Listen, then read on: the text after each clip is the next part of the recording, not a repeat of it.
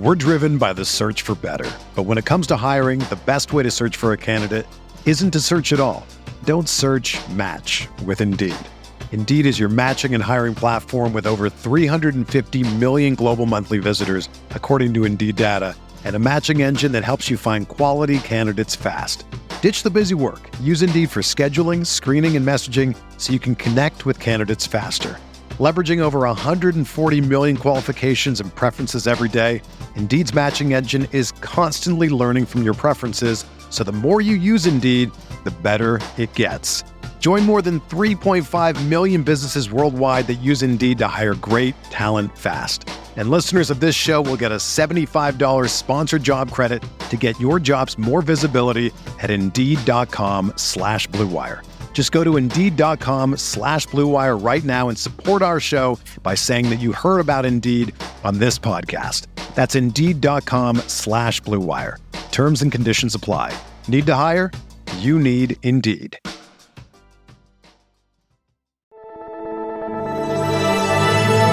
Blue Wire.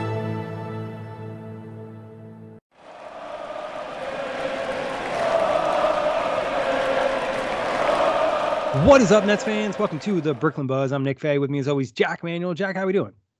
The Nets have a long-term head coach, it seems, Nick. Yes, we got some news on a Jacques Vaughn extension today. We're going to jump with that in plenty more. Make sure you check the Buzz on all streaming platforms. But, Jack, let's start with that contract extension. Till 26-27, Nick, Jacques Vaughn obviously having some decent success with the Nets as of this season since he took over from Steve Nash. How do you feel about this extension? Yeah, I'm a little bit surprised, I think, by the timing. I think I probably would have preferred to see Vaughn finish out the season and then give him that extension because from my understanding, when he took on the role of the full-time head coach and no longer interim, he already was given next season. So, let him coach these next 24 games, see where it is. Now they have Vaughn under contract, like you mentioned, to 2026, 2027. And it's unlikely they would probably fire him given they just fired Steve Nash, who they're probably still paying. And as you've mentioned many times, is one of the highest paid head coaches in the NBA. So now you're kind of locking up money with that head coach position and kind of locking Vaughn into place. It doesn't seem like Sy would want to fire him and, hire another head coach in the next year. So Jacques Vaughn seems like it's going to be the guy for the foreseeable future. Yeah, I think it also ties Sean Marks to the franchise as well. Yep. That sort of trio is going to be with the Nets for at least the next couple of years, as we sort of touched on just then. But look, I think Jacques Vaughn deserves it. He's earned some semblance of an extension that far. I don't know. I think it would have been more prudent to wait out the season and wait out even next season. But I think he's proven that he can coach a good team, and it's going to be now. How is he going to develop the guys? Because the priorities are now different. And I think the key for me is I hope that Joe Tsai provides adequate assistance and development team behind the scenes in this offseason. Because I remember when Jacques Vaughn took over, both of us were just chatting, well, is anyone going to replace his role as the head assistant? Yeah. We still don't know. It seems like that'd probably be Igor Kokoshkov, but that's one less coach in the coaching ranks. And that's one less voice, one less knowledgeable basketball mind. So I hope in the offseason, obviously the Nets lost Kyle Korver as well in a development role, Steve Clifford in a semi-development role. So I think ultimately that's what I want the most. I want there to be a good team around Jacques Vaughn. I was about to say Steve Nash, but that's because that's what Steve Nash did have initially. He had Mike D'Antoni, he had Jacques Vaughn, he had Ime Udoka, all quality head coach types, and have proven to have success. So I hope Jacques Vaughn is given that opportunity to have a good team around him too. Yeah, and bring on in his own guys. Like you mentioned, they never filled in that role. Igor is a guy that was really tied to Steve Nash, and that was a big reason why he joined the Brooklyn Nets staff. So I would almost anticipate him leaving this offseason as well. So there could be multiple spots to fill.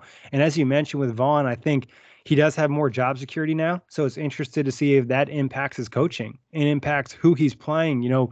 We've kind of mentioned before behind the scenes is maybe Patty Mills is getting run because Sean Marks is having a heavy influence and, Vaughn wants to keep his job. Maybe Vaughn is going to do what he wants to do because he has that contract and is in a pretty safe seat right now. And I'm really intrigued to see how he manages Cam Thomas moving forward, how he can unlock Mikal Bridges, Cam Johnson, Nick Claxton, and what identity this team leans into, the second half or the final stretch of the season.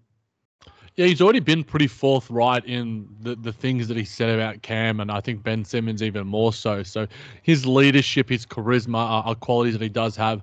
I'm intrigued to see how he continues to develop with the X's and O's in the rotation. That's something that I think all of us Nets fans are always watching towards, because the Nets' depth right now is, it's certainly there. It's a tough job right now with the roster that they do have. Yeah, and he did allude to, when Seth Curry did come back, that this is the likely rotation we see going forward. I think that there should be a little bit of mixing and matching, and I think a little bit more flexibility with that, but it's something to keep an eye on.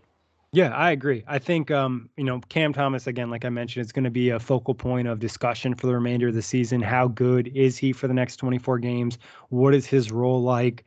And is he getting minutes over Seth Curry, who now Cam is probably a more impactful basketball player than Seth Curry is on this current roster. Seth is a complementary role as a spot-up shooter, is great next to stars, but Cam is a guy that can create. And how much does he lean into that? How much does Vaughn unlock him and kind of, give him a long leash to do whatever he needs to do out there and kind of play through the mistakes? Because Cam obviously is one of the brightest pieces on this roster. No doubt. He's one of the brightest. You got him, you got Clax, you got Mikal obviously doing his thing. In saying that, Nick, we spoke about priorities and looking forward. For the rest of this season, what do you think of the key 10 polls? I put it out on Twitter a couple of days ago. I want to hear your thoughts. In terms of, what do you mean, Jack? Like, what are the keys that we're looking for just throughout the rest of the season? Yeah, like I was sort of saying, give Cam Thomas a bit of a long leash, unleash Clax, give Mikal Bridges, some ball handling duties like we've seen already. How would you put the priorities of things? Obviously the Nets aren't in championship contention. Is it winning over everything still? The schedule for the rest of the year, we can have a discussion about that as well. But what do you think should be the priorities for the rest of 22-23 heading into hopefully a postseason run? But if not, there might be other priorities. Yeah, I think you still want to put an effort forward in making the postseason, even if it's just a plan. I think you want to play good basketball and quote unquote set the culture. In the same time, you want to make sure you're doing it through your good young players. That's entrusting Mikal Bridges to unlock more of his game and playing him heavier minutes given where he's at. And also, as we talked about in the previous podcast, finding out who he is and how good can he really be. Is this a guy that can be the second best player on a championship team? Is he more of a third best player? Is that even a little shaky? What is Cam Thomas? Is he going to be a future all-star? How good can Nick Claxton be without playing next to Kevin Durant and Kyrie Irving? I think there's a lot of questions, and that's what I would really use the next 24 games to do, is figure out who these guys are. And that means putting them in different situations, allowing them to play through mistakes, and seeing how much better they can be over the next 20 games. And then when you get to the playoffs, hopefully, I think you'd benefit substantially more from a playoff series than getting knocked out in the play-in. So that would be my goal, is to get into a playoff series. Even if it's a sweep, those 4 games would be a huge experience mark for a lot of these guys. Yeah, you look back to those early years of the young Jason Tatum and Jaylen Brown sort of years in Boston, and those guys and the experience that they got from just being in postseason basketball where the games matter and the game slows down a little bit more, and just getting those reps. And yeah, the Nets have experienced that, D'Lo and Joe Harris and all these sort of guys back in those days, and against the Philadelphia 76ers. But yeah, I think that the priorities need to be around player development, and within that, obviously, you don't give Cam Thomas 42 minutes or whatever. You balance that with a certain responsibility that you have to the team overall and the rest of the rotation. But because the Nets are still 10 games above 500, so they still should be aiming to avoid that play-in tournament. So I think it's about the players overall, Nick, and continuing to mature them, continuing to give them the responsibility, continuing to develop their skills and giving them the opportunity to showcase their skills at the same time. So I think, Cam Thomas, Mikal Bridges, Nick Claxton, Cam Johnson as well. Those 4 guys are probably the priorities for me and their development for the rest of the season. Yeah, and I think also looking at guys that aren't in your long-term plans, maybe don't put them in the rotation, don't rely on them much, be it a Seth Curry, potentially maybe even like a Royce O'Neal. They're not getting big minutes. And just, lean into some of the other guys that you either want to see what you have in, or, believe that they'll be a big part of this team. Or also maybe you're trying to up their value. Maybe a Dorian Finney-Smith is a guy that you're going to play a little bit more because you're going to look to trade him as soon as that offseason hits. So there's a lot of different variables, but I think it's also, like you mentioned, finding the balance of developing these young guys, but also still making sure you're a good competitive team that can get into the playoffs. in terms of the rest of the season, Nick, there's 24 games left, and I put out a bit of a tweet about, just looking at the schedule, analyzing it a little bit. I'd be more than happy with a sort of 500 record. It's not the easiest record to sort of finish the season. What do you think the Nets' record will be? There's a couple of games against the Bucks. There's some important games against teams like the Heat and the Knicks, but then there's also some games against Orlando, Detroit, and stuff. So there's a weird balance. There's different sort of home stands and away stands. What stands out to you for the last 24 games in terms of the schedule? Yeah, I want to say the Nets have the 7th toughest schedule for the remaining 24 games. And I think it's going to be a good test because they play a lot of good teams, a lot of playoff teams, a lot of play-in teams, as you mentioned. There's a couple bad teams in there as well.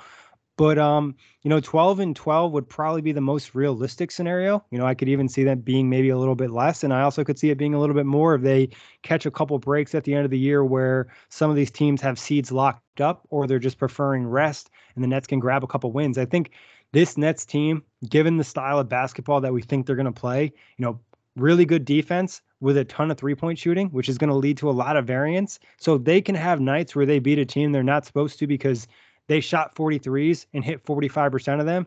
You're just going to win a lot of games doing that. But they're not going to shoot 45% from three every single night. There's going to be other games where maybe they can grind out a win just because of how good they're defensively. And then also there's going to be games like we saw over the course of the last few before the All-Star break where the offense isn't good enough to close. And that's going to lead to a couple losses that you probably shouldn't have had because you were better for, the first 42 minutes of the game. Yeah, I think inconsistency is just going to be there. And you're right, Nick. The Nets' strength of schedule, they have like a bit of a 500 strength of schedule in their last 24 games. They versed Boston, Milwaukee twice, Denver twice, Philadelphia once, Cleveland twice, and then Sacramento. But they do verse both the Rockets and the Magic twice to end the season as well. So hopefully those are bankable wins. But the Magic, I don't think are a bankable win these days. Houston might be. So I think it's about what you alluded to earlier in terms of the identity of this team and still figuring it out. But there's still a heap of talent that should be able to win. And like the Nets defensive rating, we've seen the stats around that. Like the Nets can win a lot of games if they can continue to just be solid defensively and play quality defensive lineups. You can win games in the regular season by that. Postseason is another question. Yeah, and I think something else to note is the teams that are right behind them. The Knicks have the 8th toughest schedule. The Heat have the 9th toughest schedule, and the Hawks have the 3rd toughest schedule. So these other teams have a lot of competition as well. The Nets already have the tiebreaker with Miami. This one against New York coming up. If they win that game, they'd also have the tiebreaker in that scenario as well. So it's an important stretch, and also it's going to be a lot of schedule watching, score watching for other teams to see where the Nets end up. Because again, like I said, I think being in the playoffs is substantially more impactful than ending up in the play-in game. Not to say that the Nets couldn't win a play-in series against the Wizards or the Raptors or the Bulls or the Hawks, but you would love to have that comfort, especially for such a young team. No doubt. Do you think that they avoid it, Nick? You sort of went, if they finish 10 games of 500, they are clearly avoiding that play-in. What's your low mark and high mark? Like my low mark is like 9-15 at the worst, hopefully, and the high mark would be 13-11. I think above 500 would be insane, but crazy things have happened. What's your high and low mark? Yeah, I think like what we say 24 games, so 14-10 would probably be the high mark, and then maybe even as bad as like 8-16 could be the low mark, just because there's so much variance. And again, they're playing a lot of really good teams. They got the Celtics again, the Bucks twice, the Nuggets twice, the Sixers again, the Cavs twice, the Kings. They're all hard games. And I mean, you could argue the Nets might lose all of those games. I think they have a good chance of probably beating Cleveland and maybe, Philadelphia, but Milwaukee and Boston are going to be trying to go full throttle in this final stretch. Yeah, big time. But in saying that, we'll get to the defense a little bit. This is via Locked On Nets, Doug Norrie. In 49 minutes, Mikal Bridges, Nick Claxton, Cam Johnson, and Dorian Finney-Smith have a 93.4 defensive rating. We're driven by the search for better. But when it comes to hiring, the best way to search for a candidate isn't to search at all. Don't search, match with Indeed. Indeed is your matching and hiring platform with over 350 million global monthly visitors, according to Indeed data, and a matching engine that helps you find quality candidates fast. Ditch the busy work. Use Indeed for scheduling, screening, and messaging so you can connect with candidates faster. Leveraging over 140 million qualifications and preferences every day, Indeed's matching engine is constantly learning from your preferences So the more you use Indeed, the better it gets. Join more than 3.5 million businesses worldwide that use Indeed to hire great talent fast. And listeners of this show will get a $75 sponsored job credit to get your jobs more visibility at Indeed.com/Blue Wire. Just go to Indeed.com/Blue Wire right now and support our show by saying that you heard about Indeed on this podcast. That's Indeed.com/Blue Wire. Terms and conditions apply. Need to hire? You need Indeed. The headlines remind us daily the world is a dangerous place. The elites in charge say everything's fine, stop noticing. But you know better. And your gut knows that time is short to prepare for a world that is 4 missed meals away from chaos. My Patriot Supply has helped over 3 million families become more self-reliant and is the company Americans trust to prepare. Go to MyPatriotSupply.com and secure their best-selling 3-month emergency food kits. Each contain delicious breakfasts, lunches, and dinners, averaging over 2,000 calories per day. Secure at least one food kit for each family member. For a limited time, save $200, plus get free shipping on all their Ready Hour 3-month emergency food kits. You're not ready if it's not Ready Hour Foods. My Patriot Supply also has solar power generators, water filtration units, biomass stoves, heirloom seeds, and critical survival gear. Shop MyPatriotSupply.com today. MyPatriotSupply.com. Nick, do you think that the Nets have a chance in these final 24 games to be the best defense in the NBA? Yeah, I think this lineup or this group of guys definitely can. I think some of their bench lineups is when they get in more trouble because they're playing some guys that are just bad defenders. Joe Harris, not a good defender. Steph Curry, not a good defender. Royce O'Neal, solid. Ben Simmons is one of the highest variance defenders in the league, can be good to being terrible. So there's definitely some major question marks. Cam Thomas is, all over the place defensively as well. So I think the starting lineup unit might be the best defensive lineup in the NBA. But when you get to the bench, that's where you get into a little bit more variance. And I think that'll probably lead to the Nets being more of a top 3, top 5 defense for the remainder of the season. Yeah, I'd give them every sort of opportunity over 24 sort of games. It's going to be about, how the Nets going to stop the likes of Giannis, the likes of these sort of superstars, and can they score enough themselves to generate quality offense? And sometimes the offense leads to bad defense because, if you're bricking a ton of threes, now you're just getting long rebounds in the transition, and they're just getting more shot attempts, and it just becomes harder to defend, more field goal attempts, and there's a lot of good players in the NBA.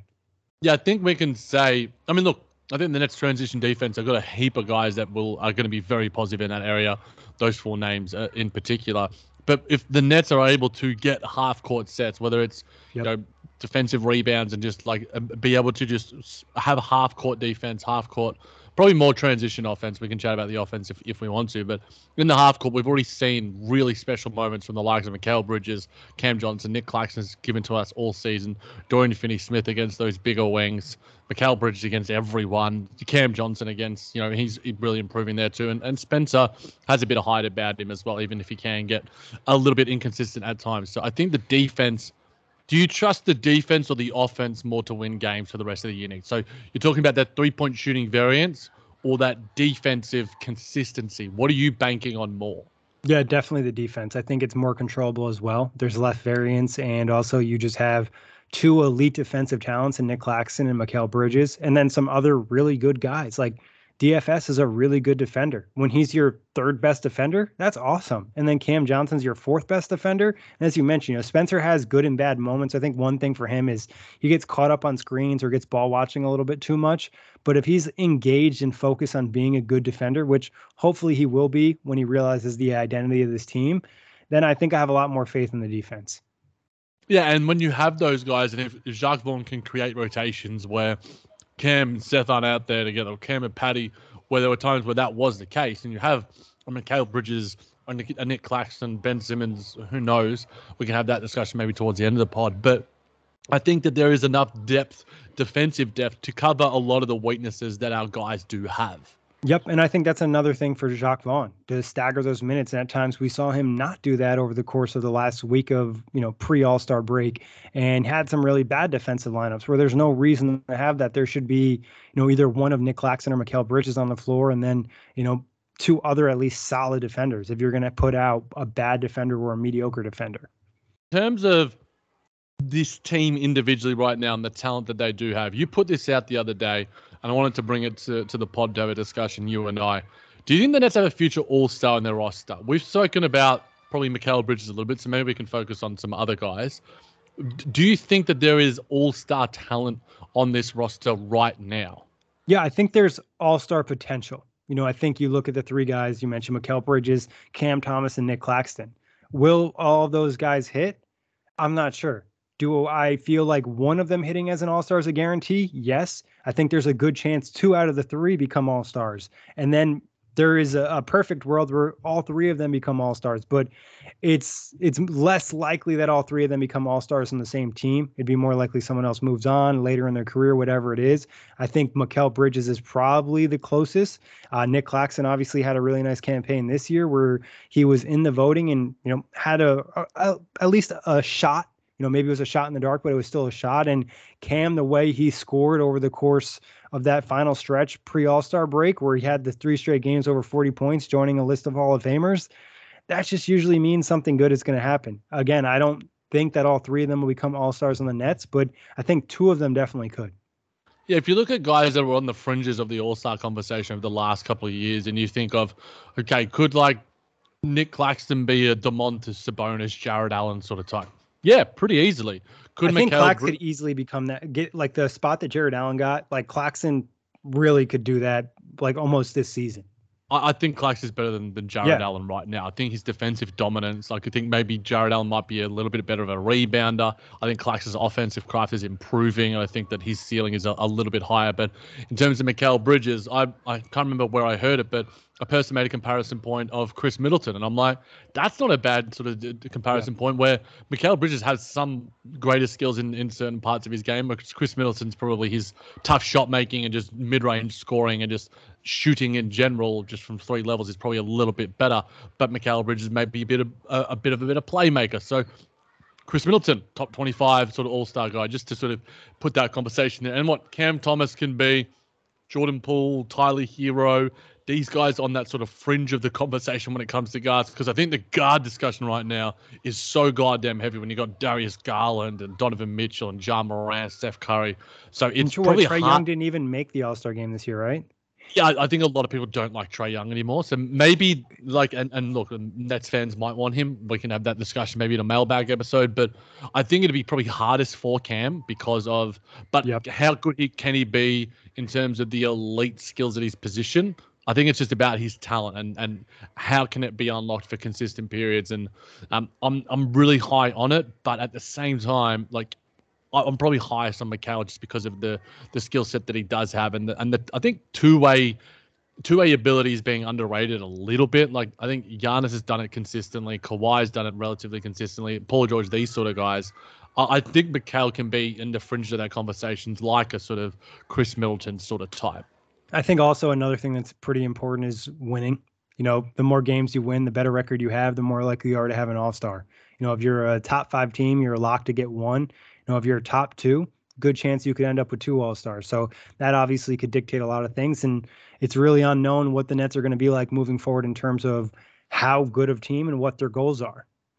Nick, in terms of Nick Claxton, we heard Jacques Vaughn mention that he's played so many minutes already in comparison to previous seasons.